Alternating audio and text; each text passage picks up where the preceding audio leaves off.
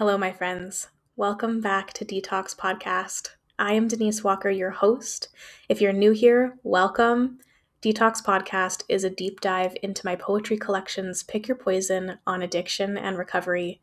Every episode, I dissect one of my poems. I go into it to describe my emotions, my experiences, and I present it to you in this way in order to create a place of solace, understanding, and relatability. Let's dive in.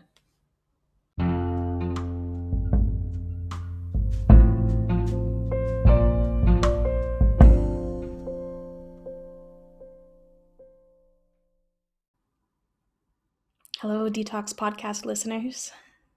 Today, this episode is called Heart to Heart, and I thought I'd do it a bit Q&A style. I asked my Instagram and Facebook followers to send me questions, and I'm going to answer them here. This poem is very short. It's just 2 lines, and it's called Heart to Heart, and it goes like this. I love you, and I love your tears. Let's stay up and share our fears. It's cute. I wrote this because in recovery, you have all of these fears, right? So many fears, so many unknowns, and also secrets. And I've talked a bunch about fears and secrets over the past couple episodes and throughout the entire history of the podcast. But this poem was really about sharing that with others and getting a resounding me too. I'm having the same fear. What the heck is this about? What do we do about it? How do we move past it? How do we move through it? And there even became this deliciousness of sharing my secrets and bearing my truth and just letting it all out and just kind of showing up naked for the first time to these recovery spaces and to friends and just kind of bearing my soul, bearing it wide open for people to see and to read, and that's sort of what these poems are too. It's very interesting because the poems are very raw. They're just I always say it's like reading the inside of my mind when you read these poems, because I was in really dark places when I wrote a lot of them. And so they're born of darkness, they're born of light, they're born of the treacherous and rewarding journey that is recovery. And it was really scary at first to release such a thing, as well as share my stories with people, strangers basically on the internet.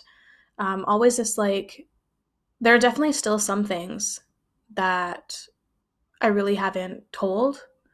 And that's okay. And that's okay if you don't want to tell all of your stories. I actually even had a dream last night where I was in this weird town and I had done something. Apparently, I was at a restaurant and it was falling apart. Nobody was getting their food. There was an inn upstairs and no one was running the inn. People were trying to check in, but there was no receptionist. It was just failing. And this person in the town was like, "You come in here and you ruin everything. What is going on?" And I felt like I had to explain myself. And I know this is just a dream, but I also feel this way in real life, that I have to always explain myself when someone doesn't approve of what I've done or took offense or doesn't understand. And I think, if I only explain why, when, how, where, and my entire history and why I am the way that I am, then some sort of compassion piece can come in and they'll see me for who I am and they'll forgive me and they'll see that I didn't really actually fuck up. It was just human error, or I'm just human, so please see me that way. And that's what all of this is about. This sharing and this hurt and the shame. It's a desire to be seen as just a human being, not colossal fuck up or someone who ruins everything. I'll share one of my fears with me. I mean, with you. I'll share one of my fears with you that has just recently come up that I've just actually recognized as what it is. Um, through recovery, I have been painstakingly attempting to uncover all of the things about myself that I'm unaware of in order to heal them, in order to get rid of them, to become better. I always have this feeling that there's something lurking in the shadows that is unbeknownst to me, but is hurting other people in the way that I behave, in the way that I act. Like I feel like I'm very blind to my own self in a lot of ways. And clarity is something that I hold very, very dear. And that's why sobriety is so important to me. I don't like feeling like I don't know what's going on. I don't like when my consciousness feels all over the place. I don't like feeling like I'm out of control. I don't like feeling like I've done something that I'm not even aware of. So I've been trying to dredge up these shadows and focus on them and work on them because I don't want to replay what it was like when I was drinking, which was a lot of having these unconscious moments where I was unknowingly hurting people and myself. And all the way to the points like where you have memory loss, where I had memory loss and couldn't remember what I had done, but also in the fact that I was so focused on myself that I wasn't seeing the outside world and I wasn't seeing how I was impacting people. It was both impossible because of the addiction and also unbearable to look at that. I couldn't there it wasn't even like something that even crossed my mind to think, I wonder how I'm impacting people. It was just like a completely unbearable thought, an impossible thought. So I've carried that forward until now. I'm 4 years sober and I still have this like feeling like I'm hurting people without even knowing it. And I just decided like yesterday I pulled some tarot cards for the full moon. I did this full moon tarot spread that I shared in my email newsletter and in my email, or sorry, on my Instagram. And there was a question of like, which outdated role have I been playing? And I got the 10 of Swords, which I get a lot. And that's like a very dark card. That card means that my own thoughts have killed me, that I have become so obsessed with an internal narrative about the outside world that not only did I get stuck in a mental prison and then it turned into like a living nightmare, but it's actually then like killed me. And I'm completely, there's in this imagery, there's an ox and there's like 9 swords in the ox's back and then 1 sword through the ox's eyes. And the eyes like get me because it's like you are now blinded by your own spiraling thoughts and your own internal narrative that you cannot see reality the way that it is.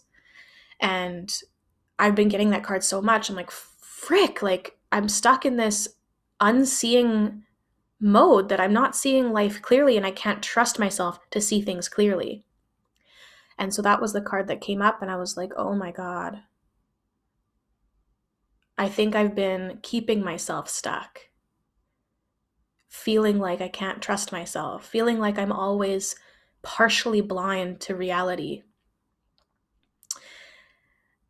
and so focused on trying to uncover and unblind myself that I forgot to just live and be and like trust myself and be okay with myself and know that like I am a good person and that I'm just doing the best that I can and I don't have to always be so focused on the fact that I might be hurting someone.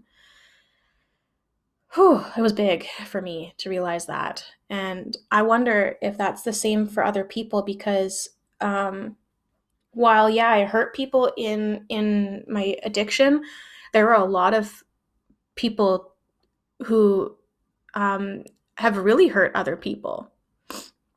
You know, like real harm, physical harm.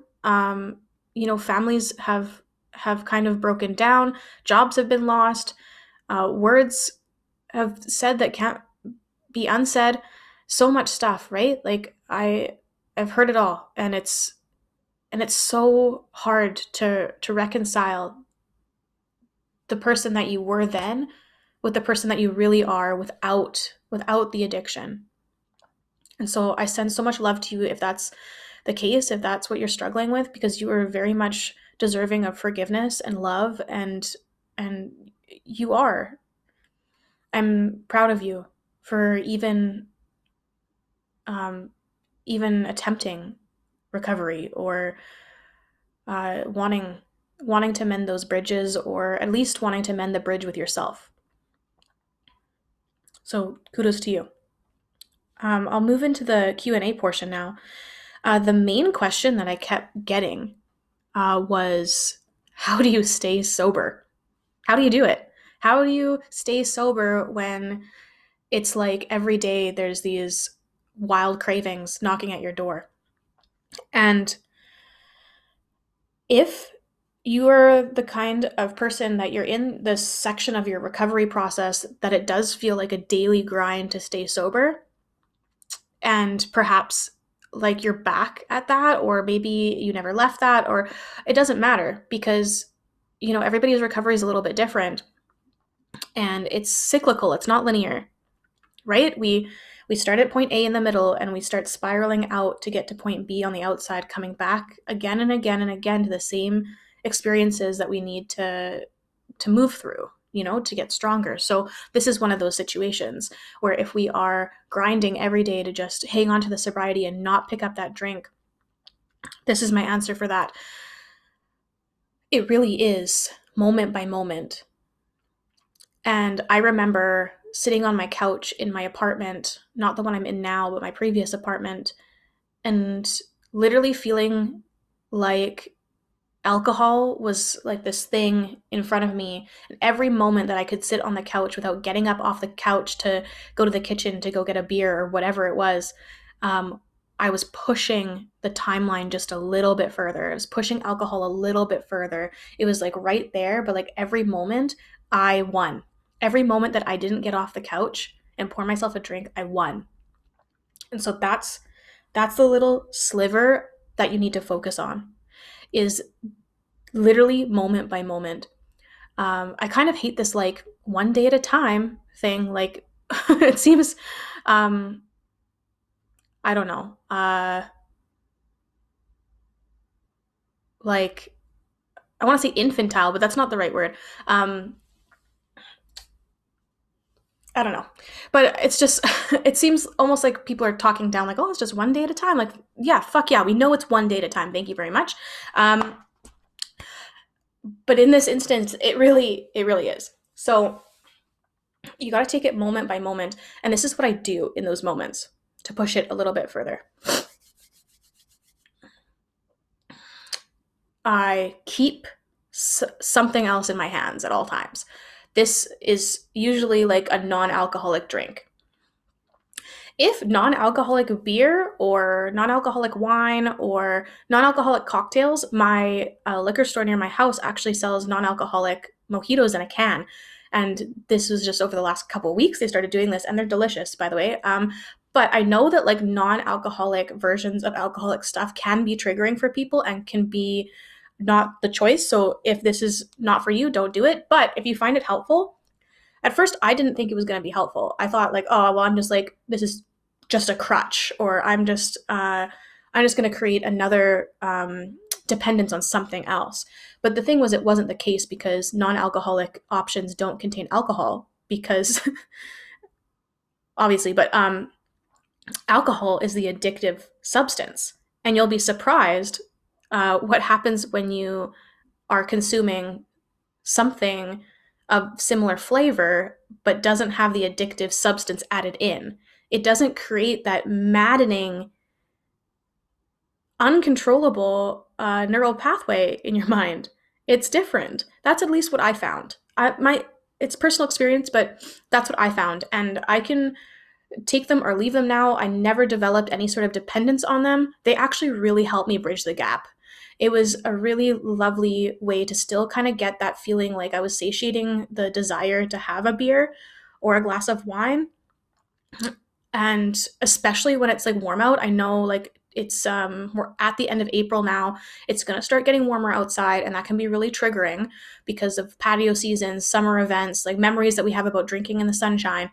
It's going to happen. So if you have non-alcoholic options, that is a really, really good way to go. If not, discover a drink that you really like. People really love something that has fizziness to it because it reminds them of the fizziness of beer or the carbonation of mixed drinks. So I started drinking diet pop like crazy. I started to drink carbonated water, different flavors. You can even add like flavors to it. Like I have this. It might be a little bit kind of sketchy to like mix drinks for yourself, but that can be really fun. Also, just this is gonna be have to like decide what works for you. Obviously, this is like choose your own adventure. So, making alcoholic or non-alcoholic drinks, non-alcoholic drinks, with get fun with it. Like put like lime cordial or put like a squeeze of lime or some simple syrup that you infused with pineapple, with sparkling water and a sprig of rosemary, and suddenly you have a mocktail for yourself. And it's creative. It makes you it gives you something to focus on, and it's kind of like a little project. And you can start playing around with that and having fun with that and creating new drinks. I There's a whole world of drinks out there that I never drank because I was always hyper focused on drinking alcohol. All these different like lattes and teas and bubble tea, and like I really rediscovered so many things like bubble tea. I used to love bubble tea when I was in my youth, and I started drinking it again, and it was like nostalgic and also non-alcoholic, so great. Like there's so many things out there that you can try, like lots of restaurants. I know it's weird, you can't go to restaurants really right now, but a lot of them do have non-alcoholic options, and I would have never even looked at that side of the menu previously, and some of them are really freaking good. Yeah. Okay, so other than that, always have something in your hand. Always be drinking something other than alcohol, and like occupy your hand and occupy your mouth. That sounds weird. Um, Also, snacks. Like, don't be afraid to snack. Don't be afraid to eat whatever you want. Like, you are focused on not drinking right now. That's the only thing that's important.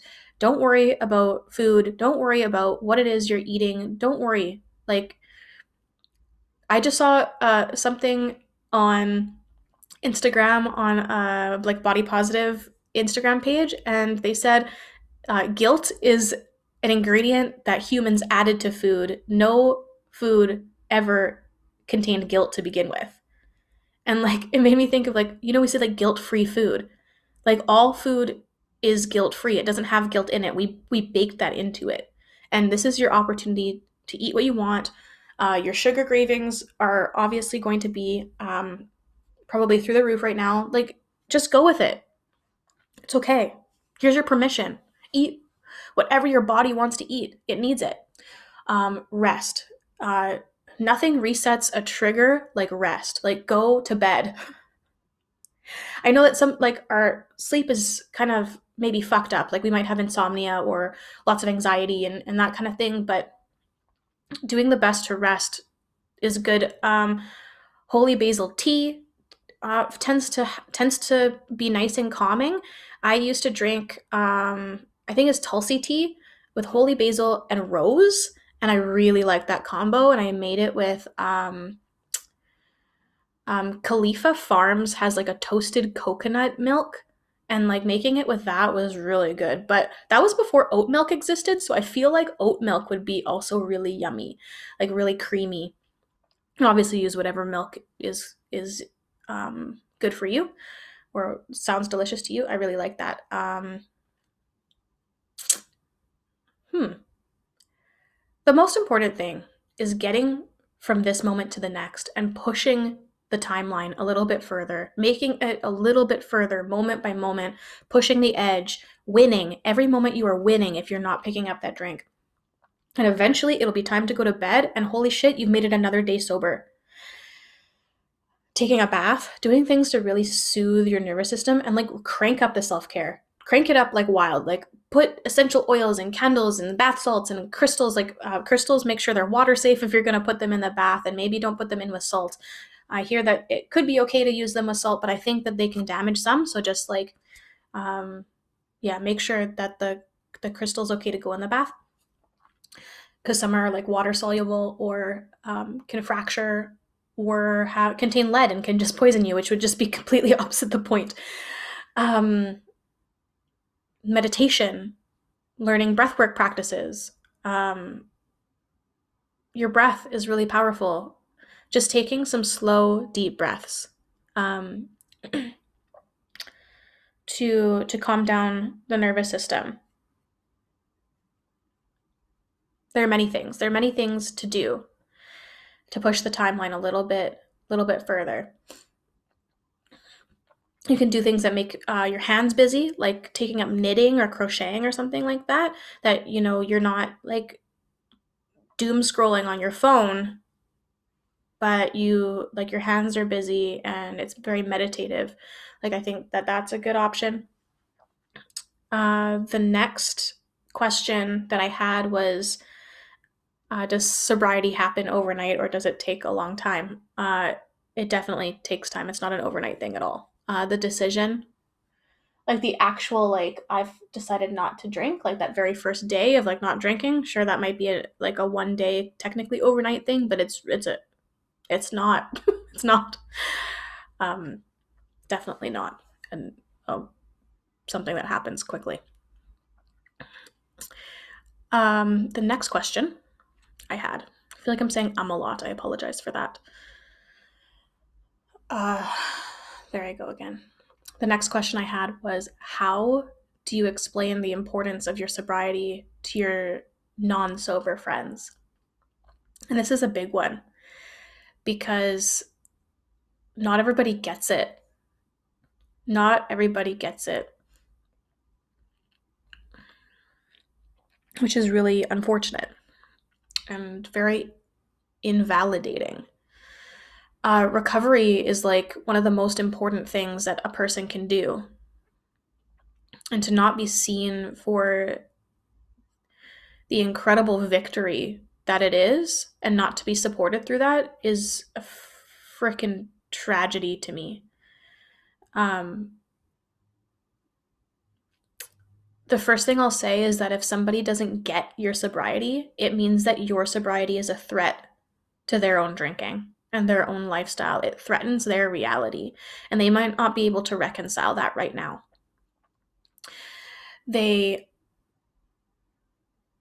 see it as a light that is shining on them, and if they cannot support you and they cannot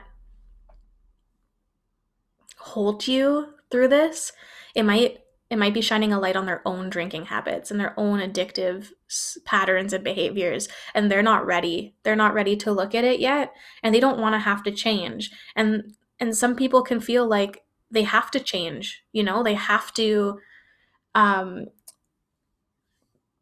they have to stop drinking if you're going to stop drinking, which is not true.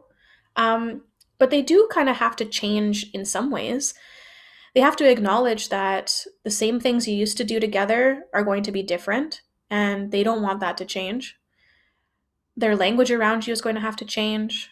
Their how they support you and how they relate to you is going to change, and it's going to be for the good, but they might not be ready for that change.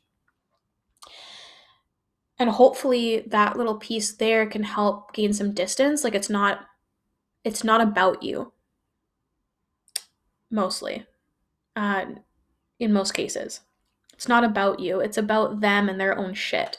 And they're projecting onto you, which sucks because it's not your responsibility to deal with their projections, and it's not your responsibility to have to prove to people that you're worthy of support, especially in such a really incredibly difficult process. I really wish the whole world would just see the value of recovery and what that means, but it's just not the case yet. There's still a lot of stigma, and um, it really shines a light on like where your friend dynamic is, and hopefully these friends will come around, and they'll see. And I wish that you didn't have to try to have to explain it to them in order to get support or validation. That's ridiculous. But if you are looking for ways on how to explain it, think of it as if you were in an actual physical accident where perhaps you broke both of your legs and now you have to use a wheelchair to get around. Suddenly, you're not able to access buildings that don't have ramps. Suddenly, you're not able to walk upstairs. Like you can't run stairs with your friends. Like maybe you used to run stairs with your friends all the time and that's what you did together. It would be really insensitive and cruel of your friends to be like, let's go run stairs. And you're like, well, I can't. Like, very obviously, I cannot do that. And for them to still, like, push you to do it, even though your legs are broken, seems so disjointed. Doesn't make any sense. But that probably wouldn't happen in real life. They would know that your legs are broken, and they would say, okay, well, instead of running stairs, why don't we just hang out? Why don't we go over to your house where you can be comfortable and we'll hang out there instead of forcing you to try to run upstairs in a wheelchair? It's not going to happen. That's kind of like the same with sobriety. You have a whole new parameter around your life. Like if you were in a wheelchair, suddenly you can't reach things that you used to not be able to reach. You're not able to, move around the same way. You're not able to do a whole bunch of things that you did when you had the use of your legs. And like your whole life has now this filter on it that you have to be looking for new accessible ways to move about your life, and you have to reorient yourself to your life. Oh, sorry.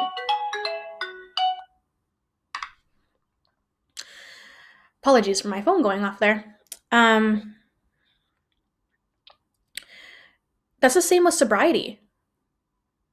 Suddenly, you're not going to be doing the same things as you did before because now they're extremely triggering. They're not safe places for you. They're not safe activities for you.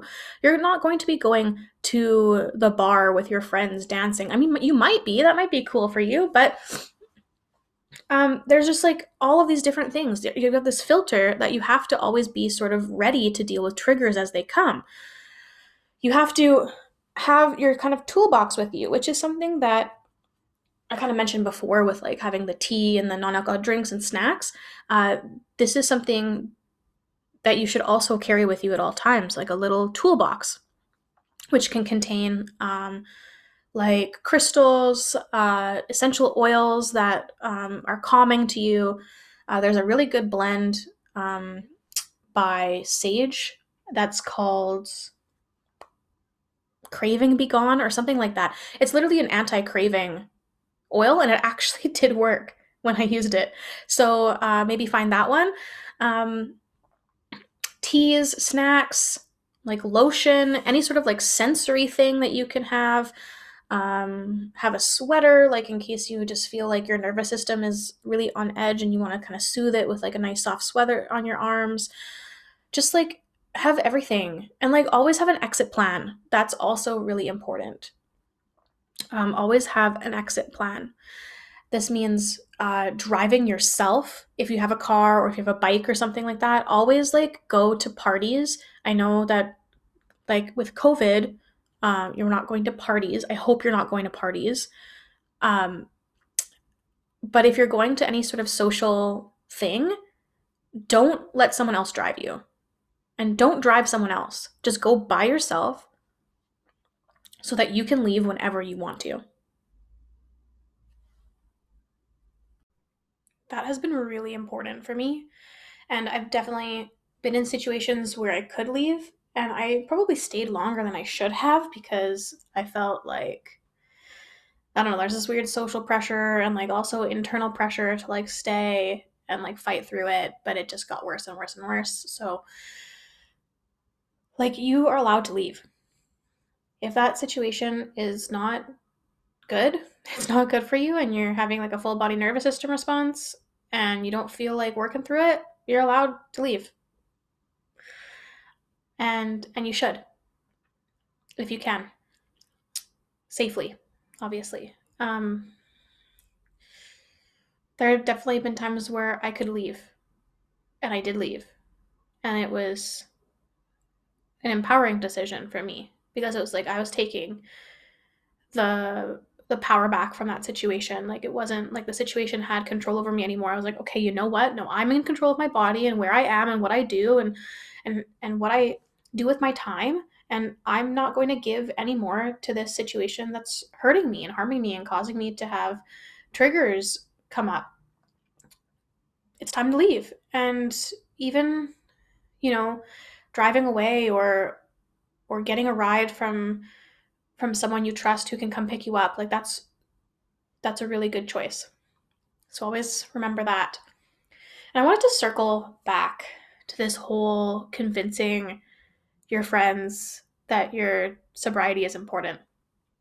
And I really want to say that if your friends are having a hard time accepting your sobriety, or supporting your sobriety, or understanding, then this is the moment where you have an opportunity to examine this friendship and decide if it's working for you anymore. And I'm not saying that you have to end the friendship. This is where you get to have the say. You get to look at the relationship and say, is this a person that I only bonded with because we would go drinking together? Is this the kind of person where we were only honest with each other when we were drunk? Is this the person where I feel most connected to when drinking and don't feel connected to when I'm sober? You get to ask those questions now, and you're in control of who you let into your life and who you spend your time with. So if that relationship isn't serving you anymore, you get to walk away. And this goes for family too. Family can be really difficult to deal with in sobriety. They don't get it. They suddenly, you've done this 180 where like you used to drink a bunch, now you don't at all, and like people can have a hard time adjusting to such like uh, changes like that. And hopefully your family is supportive, but many people learn their drinking from their family, and you might have heavy drinkers or people who have substance use issues in your family, and that will shine a really really glaring light on their own patterns of behavior. So yeah, be prepared for that. And I know that family can be tricky and like have these enmeshed stuff, and we might feel it like an extra obligation because they're blood or because they're family. And like I know that depending on like what culture, what religion that you are a part of, like you might have specific family ideals, and that's like those can be really great things. But if the obligation is harming you, then the purpose of the family oriented uh, concept is not doing what its purpose is. It's supposed to be a support system. It is supposed to be people that you can lean on, and you share resources and time and effort in order to raise everyone together and support each other. It's not supposed to make you feel like you don't belong or you're not seen or heard or validated. That's the opposite. It's not supposed to feel that way. And so you're allowed to take time away from your family. COVID has given me a great um, ability It's like a built-in excuse, like not to see the people that you don't want to see. And like I love my family, I love my friends, but sometimes you just need some time apart, or you get a chance to reevaluate what's right and what feels good. So now is your turn to do that. And I hesitate to say this, but like, are these friends, like, if they can't support you in this really important time in your life, like, is that serving you? That's for you to decide. That's for you to decide. One of sobriety's gifts is the realignment in your life. You find yourself again. You start learning boundaries. You start learning what you want your life to look like instead of this horrific groundhog day where you're just drinking yourself into oblivion every day, like you get a chance to create something beautiful and that works for you. So take some time and maybe even journal about that. Like if you're having struggles with your friends, like write it out and say, what do you want? How do you feel seen in a relationship? What needs do you need to be met in order to feel like this is a good, healthy relationship? And I'd like to speak to those of you who are family members and friends. I, I talked about a couple episodes ago that us in recovery, we need a safe place to land. We need a soft place of acceptance and love and belonging. We need to feel like you will accept us for all of this stuff we've been doing. We are riddled with shame and guilt and fear, and we feel like you hate us for like things that we can't even remember. So please open your heart and open your arms and welcome us back, and don't shun us for this decision, and don't, like, if your friend wants to be sober, whether or not they had any sort of addiction problem or not, like, support that. Think think about yourself, and if there is, like, if it's hard for you, think about that. Reflect on that. If it is hard for you to accept someone's decision, what is that saying about you and your own beliefs towards that situation? If it's drinking and your friend decides to become sober and you don't feel like celebrating that to the nth degree and creating a new structure of life for them to feel safe in and supported and heard,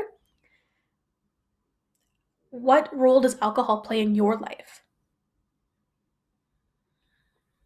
Just something to think about. Thanks so much for tuning into this episode.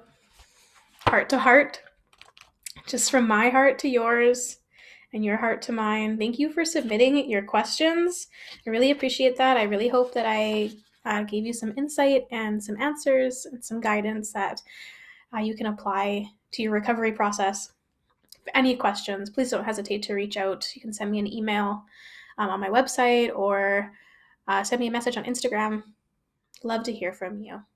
Here's the poem, Heart to Heart. I love you and I love your tears. Let's stay up and share our fears. Have a wonderful, wonderful week. See you next time.